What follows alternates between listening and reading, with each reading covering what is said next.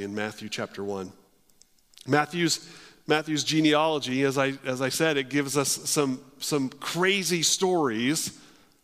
Some crazy stories about how the genealogy continued on, how the generations continued on, how the line kept going. It gives us a story of a daughter-in-law, as I shared last week, Tamar, who seduces her father-in-law and gets pregnant through that seduction as she poses as a prostitute. It tells another story about, as I just mentioned, a king who seduces his neighbor's wife and gets her pregnant and has his neighbor murdered. It has another story of a Moabite woman who woos her kinsman redeemer in the story of Ruth and Boaz. All of those are represented. We shared some of them last week. All of those are represented in that genealogy. There's all kinds of different stories about how these generations came to be, but none of those stories, whether it's a daughter-in-law posing as a prostitute or a king looking over the top of his palace into the neighbor's yard, none of those stories compare with this next genealogical conception story that happens in Matthew chapter 1. None of them compare to this one that we're about to read. There's no other birth story like it in human history. This story that we're about to read in Matthew chapter 1 involves 3 different parents. It involves zero intimate and sexual relations. This story involves a scandal. It involves an angelic dream. It involves intentional name calling. It involves an Old Testament confirmation. This story involves a humble change of heart, and it involves a promise and a picture of the gospel at work. And it involves the birth of our Savior, Jesus Christ. Let's read it together in Matthew Chapter 1, we're going to begin in verse 18. Now the birth of Jesus Christ took place in this way. When his mother Mary had been betrothed to Joseph, before they came together, she was found to be with child from the Holy Spirit. And her husband Joseph, being a just man and unwilling to put her to shame, resolved to divorce her quietly. But as he considered these things, behold, an angel of the Lord appeared to him in a dream, saying, Joseph, son of David, do not fear to take Mary as your wife, for that which is conceived in her is from the Holy Spirit. She will bear a son, and you shall call his name Jesus, for he will save his people from their sins. All this took place to fulfill what the Lord had spoken by the prophet. Behold, the virgin shall conceive and bear a son, and they shall call his name Emmanuel, which means God with us. When Joseph woke from sleep, he did as the angel of the Lord commanded him. He took his wife, but he knew her not until she had given birth to a son, and he called his name Jesus. I hope to walk through this story, this passage a little bit by helping us to see, as I mentioned, there's 3 parents really involved in this story. And I hope to help us to see a little bit from each of their perspectives. The first parent that we find in verse 18 of this story, the birth of Jesus Christ, took place this way with his mother Mary. His mother Mary. We don't really know a lot about Mary. Mary is mentioned a few times in Scripture, in the Gospels, and again in the first part of Acts. Mary is mentioned a few times. She shows up in a couple of different stories. She's here in these early stories, in this birth story, and especially in Luke. We tend to see her more portrayed in the book of Luke. But she shows up here. She's in this birth story. She's in the story as the parents head to the temple to have Jesus circumcised and blessed in the temple. She shows up again a little later when Joseph and Mary take their family to Jerusalem for the Passover, and Jesus does not make the trip home. They have to turn around and they find him in the temple. There teaching and learning with the other leaders of the temple. She shows up again at a wedding when Jesus begins his earthly ministry, the wedding in Cana. She shows up again at the end in the crucifixion story. She shows up. She's seen several times in the Gospels. Again, Luke seems to have had some kind of interview process with Mary or had some time with her and probably even had some kind of written journal that she maybe had or that she had written down for him. So Luke is really the place to go to find some of these things about Mary because he had certainly had some more direct connection with her as he tried to write his book. But we find her in several places throughout the stories of the Gospels, but we don't really know very much about Mary. Tradition and history gives us a little bit more perspective, and so as you read through some commentaries and as you begin to see what life would have been like in this New Testament time when Jesus was born, you begin to have a little bit better picture. And it doesn't necessarily look like the nativity that you have in your mind that you maybe have seen throughout your life.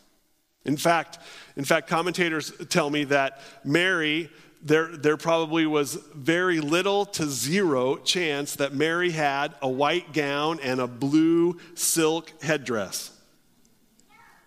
And yet that's the picture that we have. That as you think of Mary, that's the picture. But she probably didn't have white on. She would have been a much lower class of citizen. She would have worn dark colors that were likely to get dirty and not often to get cleaned. She probably had brown and dark clothes on. She would not have had probably access to any kind of silk that she would have worn. History tells us also that Mary probably was a teenager, maybe even an early teenager. Those are the girls who would have been betrothed to a man in this scenario during this time in history. There was 3 parts to getting married when you were at this point in history. The first, the engagement, would have happened when 2 families came together. Typically, often the parents, 2 parents came together and made a contractual deal together to have their children married. That's probably what happened here. The families got together. Mary didn't really have any part of it whatsoever. Her parents made some kind of contractual deal for her to become engaged to Joseph. And possibly Joseph's parents made that deal with her parents. Maybe Joseph made it. We'll talk about that in a little bit. Joseph may have been old enough to make that contractual deal on his own. But whatever the case, it was not a love story like the Hallmark movies that you've been watching for these last several weeks. Mary and Joseph didn't meet, their eyes didn't catch across the room, and the story did not revolve around them coming together finally through conflict. Mary was probably contractually engaged to Joseph, maybe without even knowing him. They both came from the small town of Nazareth, so they possibly at least knew who the other was, but there's a chance that they never knew who the other was, never had laid eyes on the other person. A contract had been made, and oftentimes commentators tell me that this contract, this engagement contract, would be made as soon as a girl reached puberty, as soon as she was going to be able to bear children. And so sometimes it would be made very, very early. These girls might be very, very young when they're first contractually engaged to another man. They're not sent to that man's home. They're not with that man. They're not in his household, but they are contractually obligated to that man. That's what the engagement is. But after the engagement, after that contract is made, while the girl still lives in the home of her parents, there's a betrothal period, usually about a year, maybe even longer than a year, where the girl has been contractually engaged to a man but lives at home with her parents.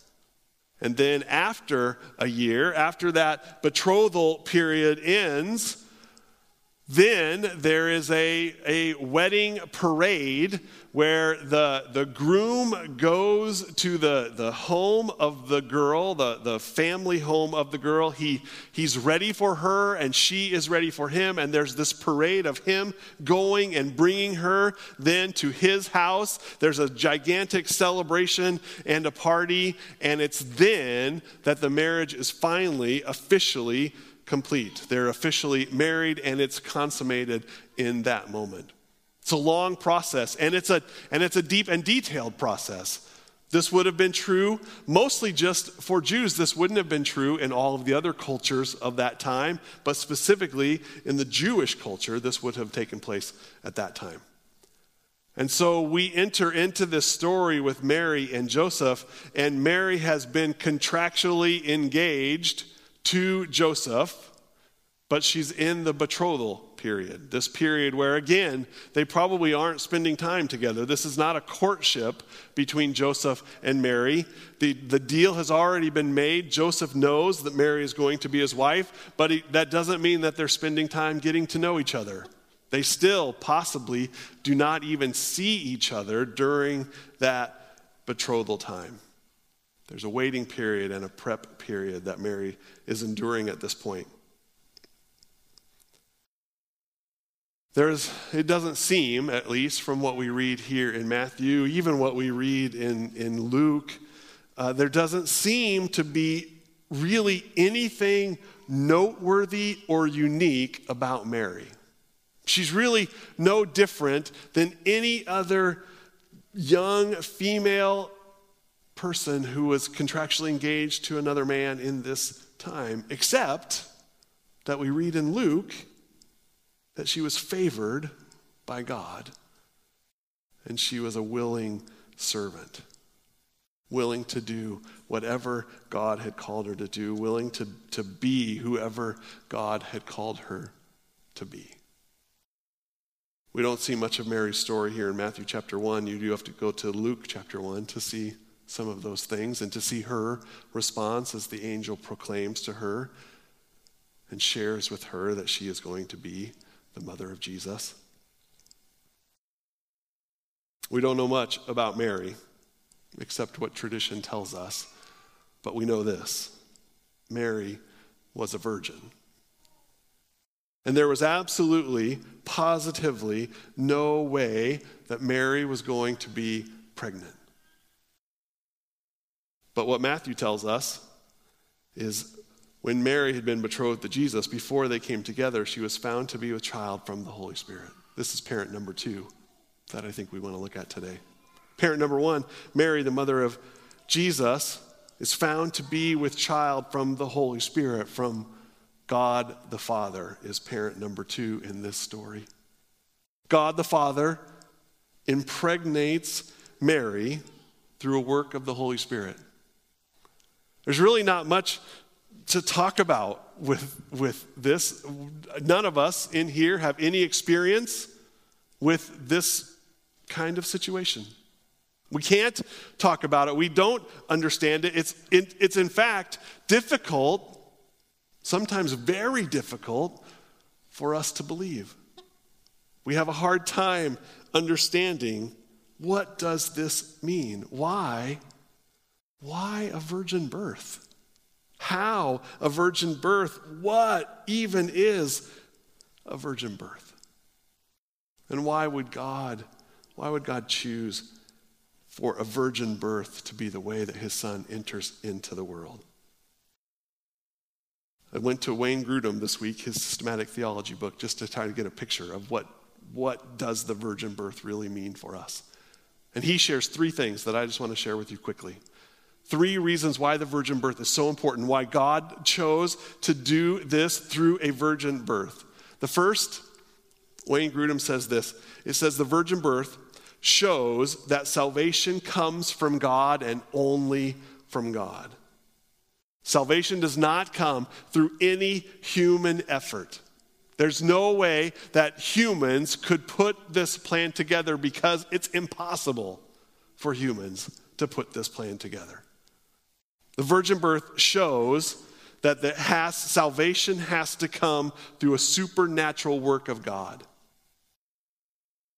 We're wired to depend upon our own abilities and our own advances that we can come up with on our own. We like to do things in our own strength. And Grudem says that the virgin birth gives us evidence that salvation does not come through any device or ability that we have on our own, but only through the supernatural work of God. The second reason why God would choose to bring his son into the world through a virgin birth is because this virgin birth unites full deity and full humanity, fully God, fully man, together into one person. And what Grudem says is that there might be other ways that God could have done this. It's possible that God could have, alone in heaven, in his laboratory of heaven, he could have created, just like he created Adam and Eve and spoke the world into existence, God could have created his son to be in human form, put him all together in the laboratory of heaven, and sent him down to heaven so he would show up as a full-grown man, human there, untouched by sin, exactly, fully man, fully God. And yet, there would be problems if God had done it that way.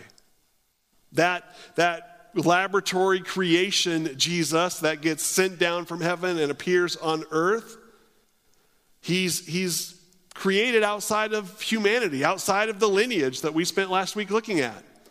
He's not really human, even though God could do whatever he wants. God could create him exactly like man. He would have been untouched by sin. He would not have been a descendant of Adam, and we would have looked at him and known that he was not like us. So the third option then would have been, or the next option would have been that he could have selected a human father and a human mother and had them conceive a baby in the natural way, and then maybe at the moment of conception or maybe at the moment of birth, when that first breath happens, somewhere in the midst of that, God could have swooped in and changed that human baby into being fully God and fully man. It was all human created all the way up until the moment that its first breath came, and God swooped in that moment, plucked him out, made him to be totally, fully God as well. And yet, as we would look at that, as we would see that, we would understand that he was just exactly like us. There was no difference in him than us. And so even that we would not see or understand the full godness of how that could be. So instead, God does something that has never been done and seems impossible to us. God perfectly joins his deity with our humanity and blends them together in perfection. So Jesus comes from Adam in the same line that you and I come from. And yet that line is not exactly like yours and mine. That line has been interrupted. That line, the chain for Jesus, is just a little off from yours and mine. You and I have a human father and a human mother, both who trace their lines back to Adam. Sin that reigns supreme in each family tree all the way back to Genesis chapter 3. But Jesus, one of his lines, traces back to Genesis chapter 3. That's what Luke shows us. But one of those lines comes before the dawn of creation. One of those lines comes from the perfect, eternal, holy God. His line is different than our line. Virgin birth is so important. God the Father is so important. One of the questions that we have, because we have a hard time believing in the virgin birth. It doesn't make sense to us. And one of the questions that often gets asked in this time is even that, did anybody believe it? Would anybody believe a virgin birth even in that time when Mary and Joseph come? Wouldn't it be too far-fetched to be believable? Isn't it too far-fetched for us to believe it? And the answer in that time would have been no. It wouldn't have been completely far-fetched for these people during this time to understand it. Jews already knew that God opened and closed wombs. He did miracles in the wombs of women. The womb of a virgin being opened up and impregnated is no different, probably, I'm told at least, is no different to Jewish people than the womb of Sarah, a 90-year-old woman, being opened up so that she might have a baby. All through Scripture, there are places and pictures where God controls and opens and closes wombs. And it would not have been all that far-fetched for a Jewish person at this time to hear and to understand and to possibly believe it. And Romans and Greeks, the ones that surrounded, that were a part of this story as well, they also had lots of stories. Lots of mythology stories where their gods would have had intimate relations with humans, which created other man-god kinds of creatures. And so they too already were predisposed to begin to understand this idea, even in that twisted way. The virgin birth makes everything else possible. Finally, because Mary, this willing servant favored by God, this young girl betrothed to Joseph, and God the Father, through the work of the Holy Spirit, create this perfect, fully man, and yet fully God, and the incarnation happens.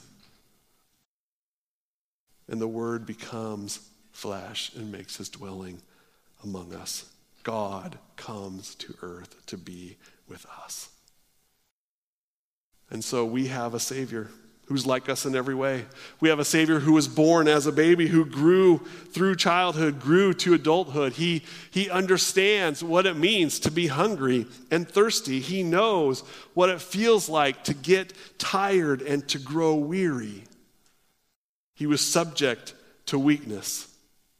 He knew disease. He even finds and knows death for a moment. Jesus had a soul that felt the same emotions, many of the emotions that we feel. There are times, Scripture tells us, that Jesus was troubled. There were times that he is sorrowful. There are times when Jesus is angry. There is times when Jesus marvels and is surprised. And the writer of Hebrews tells us that Jesus was tempted in every way, just like us, but was without sin. Jesus is fully man. We have a Savior who feels what we feel and understands our struggles and knows our hardships and relates to our circumstances. We have a Savior who is like us, but he's not like us. His mother is like our mother. His father is not like our father. Why do these first two parents that we look at here matter? Because Jesus came to save his people from their sins, Matthew tells us. And our hope comes through that. The third parent that we find here, though, after Mary and after God, is Joseph. As I said, Luke is the book that tells us mostly about Mary. Matthew tries to help us to have a little picture of Joseph. And if you've been following along in your devotional with Dr. Sinclair Ferguson, he spends lots of time talking about Joseph and what the little that we do know and understand about Joseph. Joseph was a carpenter. We see he was a carpenter in Nazareth. So he wasn't at the bottom of the social ladder. He's probably had a fairly steady, a fairly full-time job. He probably, I think this is in the devotional, but he probably was older. maybe even a widow, or maybe even had been married before and had children with another woman before he was betrothed to Mary. It's also possible that he was a fellow teenager, just like Mary. We don't know for sure. What we do know is that we think he might have been older, because he probably passes away before Mary does. We don't hear any more about him. Joseph is there at the birth. He's there at the circumcision, at the temple. He's there again as they go to Jerusalem for the Passover, and Jesus doesn't go home with them, and they have to go back and find him in the temple. Joseph is a part of those stories, but Joseph never shows up again in the rest of the Gospels. So somewhere after that story of Jesus as a child, Joseph, we assume, passes away. So he probably was a little bit older than Mary. We don't know. We don't know much about Joseph, but we see a few things about him in this passage in Matthew chapter 1. We know he's not the biological father of Jesus. We just talked about that. He is not the one who impregnates Mary. But he is a just man, Matthew tells us. That he is an upright man. He's not okay with this development as Mary comes to him, as he begins to understand. Maybe he's receiving word from her. Maybe he sees. Maybe we don't know how Joseph got the word that Mary was pregnant. But Joseph hears it, sees it, knows it, understands it. He knows right away what this means. He knows what he has not done, and he assumes what she has done. And he's not okay with it. He's an upright man. He's a righteous man. He just can't live with this. And so he goes, he decides that he's going to break this contract that has been made with Mary's family, and he's going to put her aside quietly. We see that Joseph is a compassionate man. He's an upright man, but he's also compassionate. He doesn't want Mary to go through any more shame than she probably already is and already will go through in the future. He wants to put her aside quietly so that he can spare her some of that guilt, some of that shame, some of those that will look at her. He's intentional about what he wants to do. He's slow to decide. Matthew tells us that he's considering as he goes to sleep that night, as he has this dream, as this angel comes to him. He's processing, he's thinking about, he's ruminating on what he should do. He's considering what he should do. He's not rash, but he's slow to make decisions so that he might make the right ones. We also see, as Joseph hears this dream, sees this dream, hears this proclamation from the angel, that he is obedient. He's obedient. He does exactly what the angel commands him to do. He does exactly what God has called him to do. When Joseph wakes from sleep, he does just as the angel commanded him. He takes his wife, he knew her not until she'd given birth to a son, and he called his name Jesus, just as he had been instructed to do. We don't know much about Joseph. We don't even know exactly how he plays all this part into the wedding story. God is the one through the Holy Spirit that impregnates Mary with Jesus. Mary is the one who has him conceived in her, who walks through the pregnancy and comes to the end and gives birth to the Son of God. Joseph is the one who obeys the commands that are given to him. But in that obeying, Joseph gives us, I believe, one of the first real gospel pictures in this New Testament period. Because Joseph adopts Jesus into his family as his own son. Joseph could have turned his back. He had every right. In the midst of this contractual obligation that he had with Mary's family, he had every right to turn his back on Mary. He had every right to say, I can't do it. What you've done is horrible. This sin that you have brought on yourself, I don't want any part of it. He could have turned his back. He could have run away. He could have said, we'll make this work, but I'm gonna keep my distance from you. I'm not going to divorce you. You're still going to be a part of my family, but we're not going to be together. People aren't going to see us together. We're going to make some adjustments to this contract that we have. I'm going to keep my distance from you. But there's no picture of that in Scripture. What it appears from what we can see is that Joseph jumps wholeheartedly in to loving Mary and to leading Joseph as his child. He brings Joseph into the family. He makes him a part of the family business. He gives him his name. In fact, later, there's people in the city say, "Who is this? Isn't this Joseph's son? Isn't this the son of the carpenter?" They say about Jesus. He's in Joseph's family. Joseph has brought him in, and Joseph paints a picture for us of God's redeeming work. Joseph brings Jesus into his family just as Jesus brings us into God's. Paul tells it to us this way in Galatians chapter 4. He says, "When the fullness of time had come, God sent forth his son, born of a woman, born under the law, to redeem those who were under the law, so that we might receive adoption as sons." Joseph paints that picture for us with Jesus, and Jesus makes it possible for us to be brought in as well. Joseph gives us a gospel story in the way that he brings Jesus in. May we find hope in that today.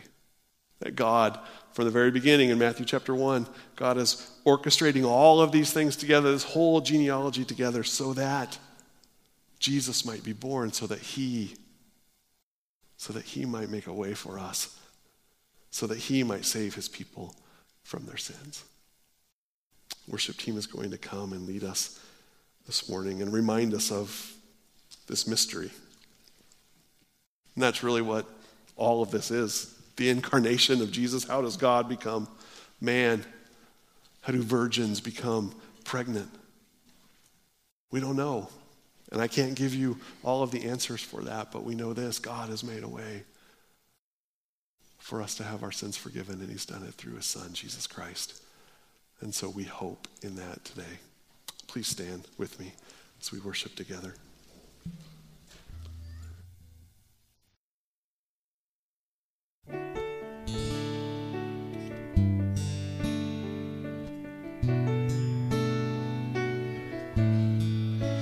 Come behold the wondrous mystery in the dawning of the King.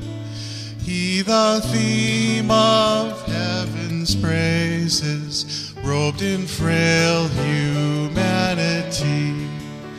In our longing, in our darkness, now the light of life has come.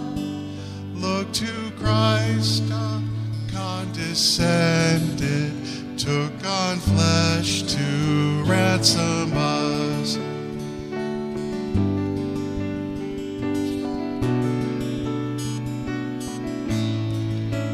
Come behold the wondrous mystery, he the perfect Son of Man. In his living, in his suffering, neither trace nor stain of sin. See the true and better Adam come to save the hell-bound man. Christ, the great and sure fulfillment of the law, in him we stand.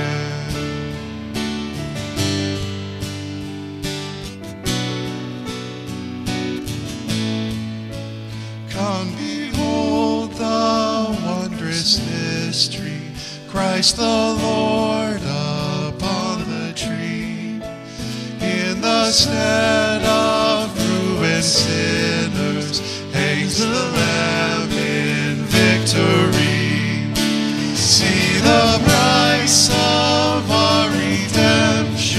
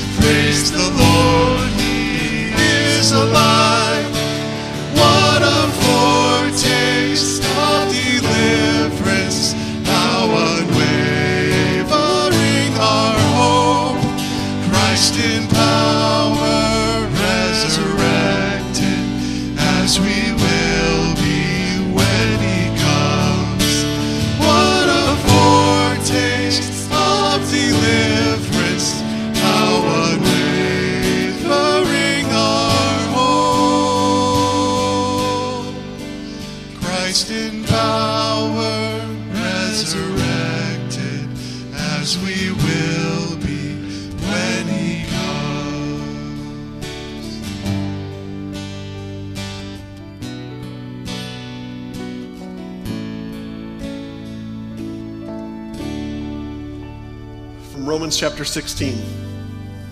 Now to him who is able to strengthen you according to the gospel and the preaching of Jesus Christ, according to the revelation of the mystery that has been kept secret for long ages, but has now been disclosed and through the prophetic writings has been known to all nations, according to the command of the eternal God, to bring about the obedience of faith. To the only wise God be glory forevermore through Jesus Christ. Amen. Thanks for coming this morning.